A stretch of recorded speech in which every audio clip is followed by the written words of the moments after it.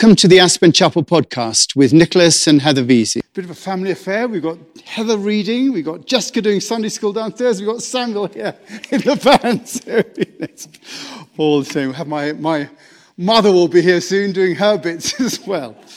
Anyway, just to say, this is the second in a series that I'm doing on the nature of being. And last week, we talked about the idea that in essence, our sole purpose in life is to consciously live through our experience of being. That's really our purpose in life, to be really conscious of living. And what is asked of us is to donate our being to be used by God in the unfolding of creation. That we offer ourselves individually as living sacrifices made holy by giving ourselves over to that ground of all being, which is another word, or shall I say 4 words, ground of all being, for God. And that by giving ourselves over, we join with the love that's at the center of all things and express that love through ourselves in creation. And last week I handed out being donor cards that you can fill in to express your assent to the process. Remembering that Thomas Merton describes faith as intellectual assent. And filling in that card is a moment of intellectual assent to the process. A moment to say, yes, I'm giving my life up to the unfolding of creation. And if you missed that last week, there are some being donor cards still at the back of the church, just in the hall there. So in looking at being, we have that description of God as the ground of all being. It's a phrase that Paul Tillich, who's the Christian existential philosopher, came up with.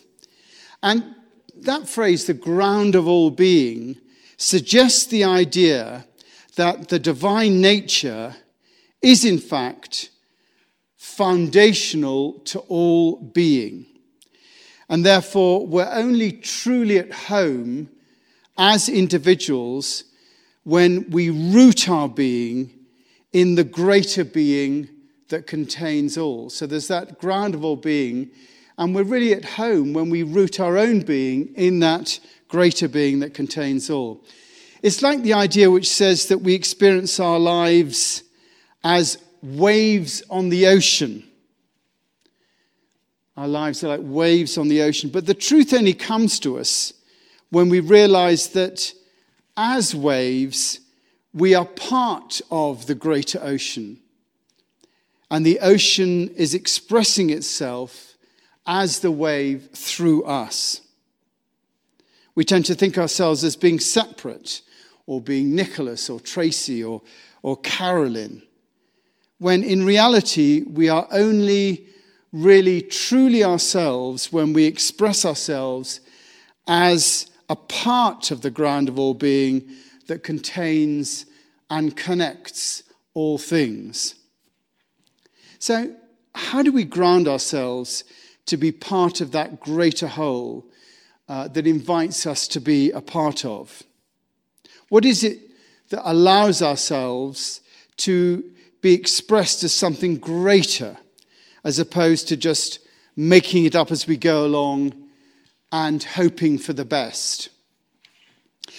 Well, I think the first step in grounding ourselves in that way is obviously to make that decision to be part of something greater. We have to make the decision. That was the idea of the being donor card. It's the giving of the intellectual assent to the idea that we do want to be a part of that. But in order to do that, we have to understand that we do have a choice. We have to go through all those ideas, is all this random? Is there a God? Is the God in the sky? Who am I in all that? I mean, all those questions, that religiously and spiritually have to ask, that whole process, which leads us to the understanding that there is an order in the universe and that order is loving, and that we can be a part of that if we so choose. That's the beginning point of this. And most of us here have been through that arc of thinking, is it all random? Is God in the sky? That sort of stuff. And we've come to the idea, I think most of us, that the universe is a unified whole, of which we are a part, like the ocean and the wave, and that we can choose to work with that whole rather than just go for our own selfish desires. We can choose to do that. And that brings us to the being donor card, the decision to give ourselves up for that greater good. That's the moment of intellectual assent, the moment where we step out in faith. And that moment appears in all religions. Evangelical Christians, Bible-believing Christians will ask you whether or not you've given your life to the Lord. Have you given your life to the Lord? An evangelical Christian will ask you. And actually, that's the same question, really. I mean, you have to go through all the ramifications, but they're asking you that same questions. Are you grounded in the ground of all being?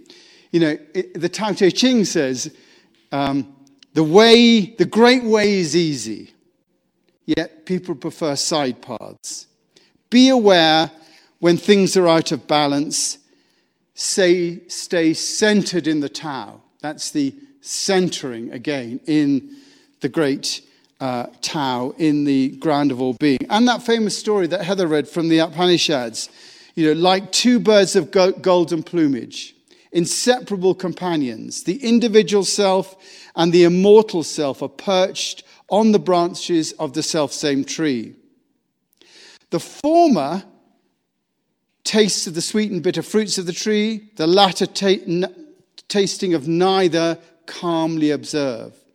The individual self, deluded by forgetfulness of his identity with the divine self, bewildered by his ego, grieves and is sad. But when he recognizes the worshipful Lord, the ground of all being, the true self, and beholds his glory, he grieves no more. Seeing him present in all, the wise man humbles himself, puts himself not forward. His delight is in the self. His joy is in the self. He serves the Lord in all. So you've got that similar situation in all those religions where there's that grounding in that basic, bigger self, ground of all being, whatever it is. That is the essence of the journey. The idea of living in and for the divine self. The idea of living in pure being. That's the first step, is the decision to do that. And the second step is to allow yourself to be shown the way. Zen Master Dogen, the 13th century Zen master, says, when you leave the way to the way, you attain the way. When you leave the way to the way, you attain the way. You make your decision, and then you give up to the way to show you. When you leave your way to the way. In other words, when you don't make decisions about what you've got to do, when you allow that ground of all being to show you what to do in your life, then you find the way. And for that to happen, you have to be sensitive to what you're being asked to do. What is that? What is the universe? What is that which is at the center of all things asking you to do in your life? There's no point in donating your being and then going off to party for the next week thinking that, I've done it now, that's all fine. You have to be sensitive. I love that phrase, life's longing for itself. Life's longing for itself is both the ground of all being longing for us to participate and for the longing within us to be a part of that ground of all being. Life's longing for itself. We have to be sensitive to life longings for itself. How is the longing that the ground of all being has for you manifested in your life? Whether we like it or not, we're all being called to be part of that ground of all being. That calling has brought us to the point of donating our being. And that same calling will take you to the next stage. And it really could be anything. An action, a practice, a book, a person, a lifestyle. At each moment, the calling is there if you listen for it. My calling has gradually taken me deeper into the practice of meditation, to the experience of pure being that comes out of that practice. But your calling might take you elsewhere. And if you're true to the idea of giving yourself over to being a part of that great oneness that contains all, then you'll listen as to how to do it. Because to be is really to express the isness of who each of us are within the greater whole. To be is really to express the isness that each of us are within the greater whole. The isness of who we are in a rock band or in the high school band will be actually different to the isness of who we are as part of the lacrosse team. Is also different from the isness of who we are as a part of our own family. Our isness, our beingness, is actually determined by that which we identify with. And the greatest isness, the greatest beingness, is to identify within ourselves as part of the ground of all being. So as we identify not as the wave, but as the ocean, so the way that we express ourselves will change. Even the isness of ourselves as being a Christian, or whatever religion, is not enough. It will affect our isness in a certain way, and you can see the problems that causes as religions fight among themselves, and people within religions fight among themselves. But it'll not have us identify with the ocean that includes all things, that bird that recognizes the worshipful Lord as his own true self and beholds his glory. It's that level of isness that we are aspiring to here. And that isness is not expressed by the mind, which always wants to be separate so it survives, but it's expressed by the heart, which is naturally connected to all and does not seek its own survival, but identifies with the whole. In the journey to see the way by which we're being led, we have to use our hearts as our compass, feeling our way through situations led by courage, the courage, the heartage that is within us, the heartage, the courage that's within us, which is why we use practice to develop the heart. It may not be the way of all, but it is a way that's often given. It may be that you develop your heart senses by walking in the mountains, or by being in nature, or letting go of the mind that way.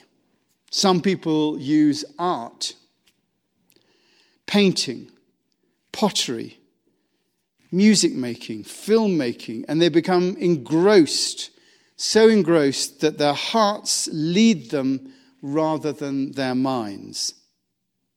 We get lost in music, which really means that our minds let go and our hearts take over. In each case, there's a very special quality of being that emerges, one that's not conceived by the mind, but comes through giving up to surrounding. We become one with the activity that we're participating in, and therefore we express the purity of being, unsullied by the mind. And the bigger the context, the greater the purity of being. A sportsman might express her purity of being through the pursuit of a gold medal. And, she may give up to the gold medal. She may be really in her being. She may roar down that track and be being at the purest level. But when she's got the gold medal or not, that's the end of it. The context is the arrival at the gold medal. An artist is painting, but once finished, so to some extent does the expression of being. Even the genius, even Einstein said, who said, I never came upon any of my discoveries through the process of rational thinking. He has science as the end point of his being. But to give yourself to the ground of all being for the sake of love and for the sake of love alone is the greatest context that we can aspire to. It's an ongoing, moment by moment commitment that includes all actions, all people, all circumstances. It is a way of life committed to being of service. As in that prayer from Thomas Merton that I used last week. A part of that says, I believe that the desire to please you does in fact please you. And I hope that I have the desire in all that I'm doing. I hope that I'll never do anything apart from that desire. And I know that if I do this, you will lead me by the right road, though I may know nothing about it. You'll lead me by the right road, though I may know nothing about it. That is, if you give up to the way will become the way. That is the idea that we just give up to that being. That's leaving the way to the way, and therefore attaining the way. We're led into that way from where we are now. But often, we don't like that. That old story of the farmer who was asked the way to the big city by a traveller. And the farmer replies, if I were going to the big city, I'd not want to be starting from here. And we often think of that in our lives. If we're going for true being, we wouldn't really be wanting to start with this sort of shambliness that we are in our own life. We often don't like where we're starting from. Our age, our disposition, our circumstances. They don't seem to lend themselves to the great path, which is why practice helps. A sailor once complained that his boat was going nowhere, and his companion said to him, it would help if you put up the sails. The sails catch the wind, and then we have progress. Spiritual practice catches the wind of that ground of all being and enables us to navigate our way on the path. It's done within the greatest possible context and contains the mechanics that right us and enables us to stay on the path. We're going to have a little bit of music now. I'm going to reset up the room a little bit while we're having the music, and then I'm going to talk a little bit more about practice after that. So I've got my magic tricks out here, and I want to talk a little bit about that whole idea of how in meditation we express that ground of all being, and how we sort of go into it, that allow our minds to drop away, and that our hearts are then grounded in that ground of all being. And that what happens then is that because our minds aren't involved, that portal opens up that allows the aliveness sort of to come through us. And, I'm just going to give you a little bit about how I think of it. And you can either throw it away or not. And I'm going to talk about the breath. I know some of you work on mantras and all that sort of business, but I'm just going to talk a bit about the breath. And my problem is always in meditation is that I'm always thinking about something else.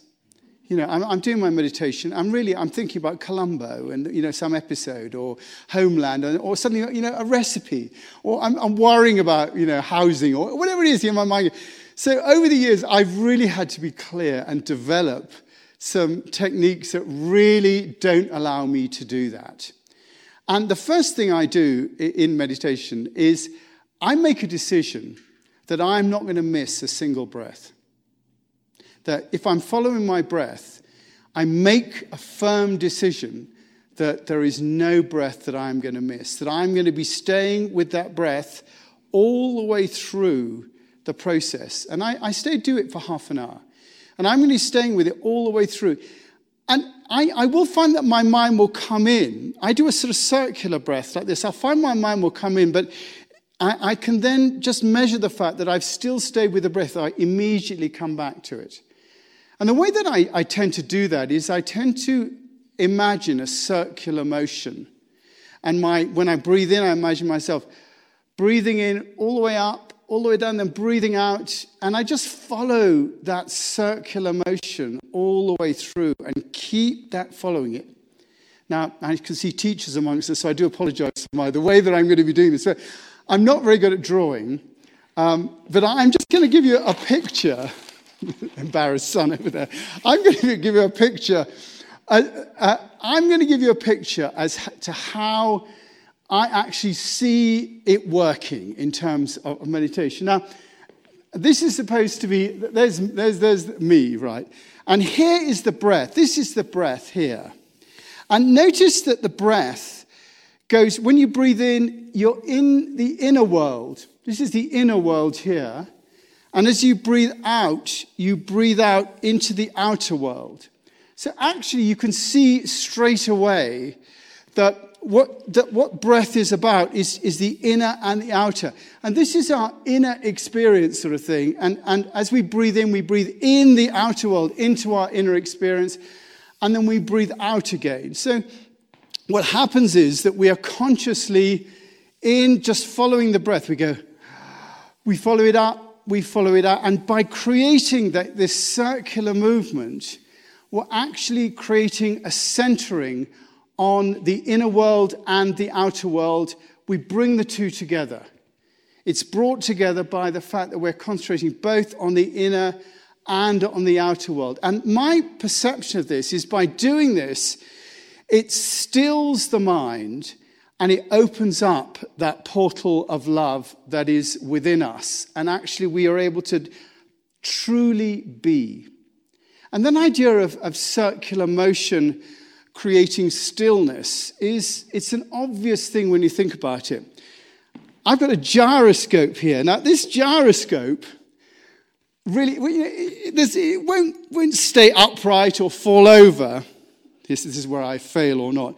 But if I take the gyroscope and put it on here, it basically has its own gravity and it will stay in that place because of the movement that is going on. It is held in that place. And you can see it's almost like the movement of the planets, the way that we're held around it. And the idea of the inner and the outer has the same sort of perspective. It creates a stillness within us. Before this falls over, I'll stop it. It creates a stillness within us that allows that being to come through because we're not focused or concentrating on anything else except that circular motion. The circular motion that's taking the inner and the outer. And by doing that, a sense of pure being comes about. And in that sense of pure being, it allows that love to come through. So, just to give you a sense of it. So, when I'm doing this, that I'm focusing on the breath coming in and then out. And because it's so slow, I can actually keep my mind on it. And I'm creating this circular motion that is a circular motion of pure being. That is the nature of meditation. It is creating that stillness at the center of all that links the inner world and the outer world and opens that portal. Now, I'm going to just give us an opportunity to just try this out in a moment. You'll be terrified here. But has anyone got any questions at all? You just put your hand up and I will repeat them just for those watching online. I'm afraid online you can't ask. If you were here, you would be able to ask questions, but you are in your pajamas at home with your cup of coffee. But do come and hear with all of us. Anybody? Yes, Heather, what's your question? It's an observation that your the breath circle Yeah, I'm going to get you a microphone. Matt, if you could just turn the microphone on, this is longer than that. I'm going to hold the microphone for COVID reasons. Here we are. It's just interesting to me to see where you've put the red circle. Is that how you visualise it? Because the way you were talking was like the red circle was coming down more into your body. Yes. And I just think it's an interesting, subtle difference. Yes, I think the circle does come down. I'm afraid my drawing is not very good. When I'm actually visualizing, it does come right down into my body and out again like that. It comes right the way through my body. And so it contains my body and all that sort of business. Yes, it does. That's absolutely right. Thank you. Any other questions or any observations before we have a... No, Bruce, here we are. As you practice this, sort of neuroplasticity, are you changing the sort of the strength or dimensions of your brain? I mean, do you find that, because you've been doing it for so long, you can do it longer and longer and more effortlessly without even really, it becomes unconsciously competent as far as, it's like, doing reps in the gym or something. Yes. I think I'd want to say two things about that. I'd say, in terms of my practice, it's taken me a while to get to this, where I now know that I don't miss a single... I mean, obviously, if something happens, I get a knock on the door from downstairs, say, excuse me, the lavatory's blocked. Unfortunately, then I do have to let go and, things like that. I do find that, I have developed into this, but it's interesting, while I'm doing it, I'm not looking for any particular result. I'm looking to get out the way completely. So I'm not even looking for my life to be different or for my mind to be different. I'm just looking to totally get out the way and allow myself just to be a part of that ground of all being without any expectation of return. And so that is the essence of the loving nature of doing it. Does that make sense? I do find that I am become, proficient in not missing a single breath. And some days are better than others. Depends on, sometimes, it'll be like breathe, worry, breathe, television, breathe. But, I don't miss a single breath, but sometimes some days are better than others. Anybody else? Okay, so should we have a quick go of this and see what to do? So I just wanted you to have just a bit of a practice at it. So if you just maybe close your eyes, and it's going to be more difficult because with me rabbiting on, your mind is going to be connected to that as well. But just to give you an idea. So when you breathe in, just imagine that circle coming up through your body to your head, and you're breathing out, and the circle is coming down in the outer world, and then breathing in and breathing out. And interestingly enough, I think the slower you do it and the deeper you do it, it's easier. And then you just let go sometimes, and you just find yourself breathing at a certain pace. First of all, there's that decision to not miss a breath. It's very important, I think, the decision. And then the following of the breath. Breathing in, breathing out. And then just carrying on in that circular way. Just following the circle in your mind's eye.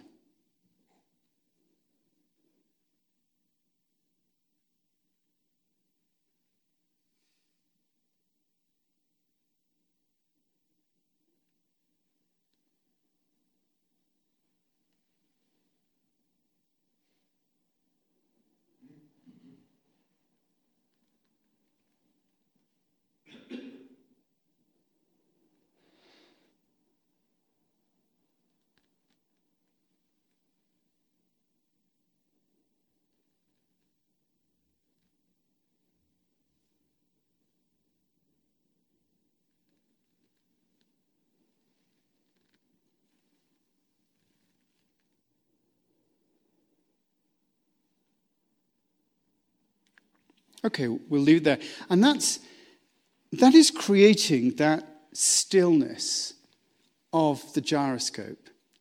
It is opening that portal. You don't know what it's doing.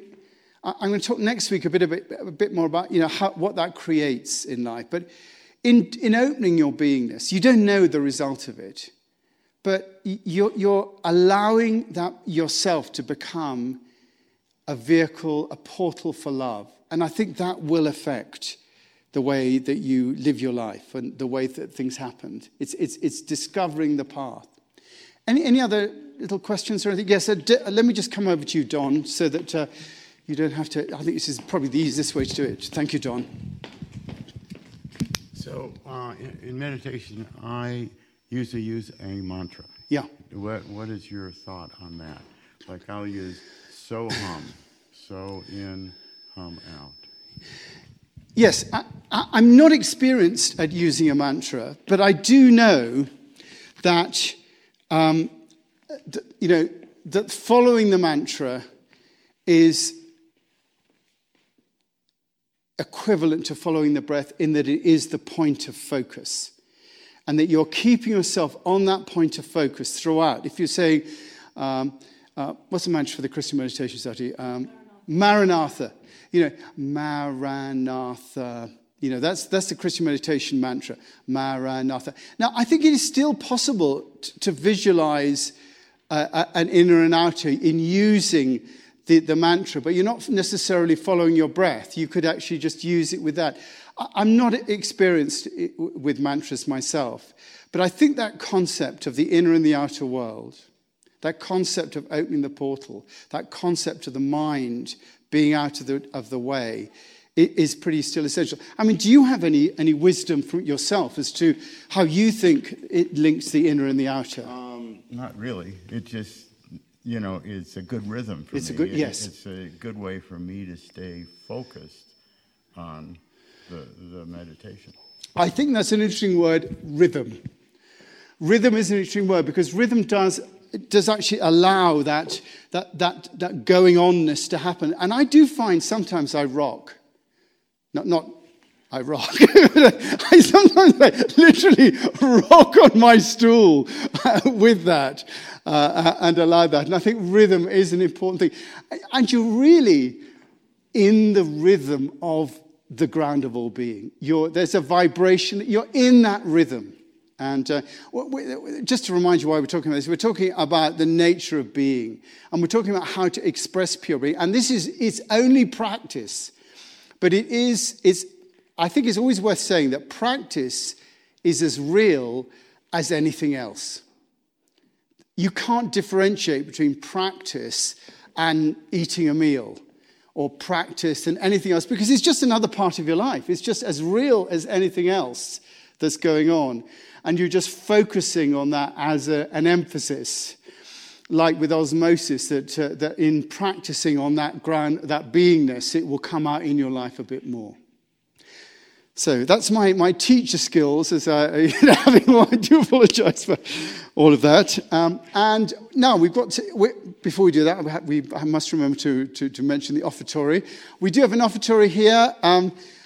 So if you'd like to come out and put your money in the plate, we'd really appreciate it. I'd just like to finally close the door on gift day. Say thank you so much for everybody that gave. Our goal was $35,000. We raised $34,000, which is pretty much there or thereabouts. And I think it's an amazing amount of money to raise. I'm so grateful for everybody. You'll be hearing from me. Everybody that made a contribution, thank you so much for doing that. It meant the world to me that you did that, and we're totally within the area that we were going for. Thanks for listening. If you feel moved to make a donation to the chapel, please go to aspenchapel.org. Thank you, and if you'd like to receive these podcasts regularly, subscribe to the Aspen Chapel through Apple, Google Play, YouTube, or any other outlet.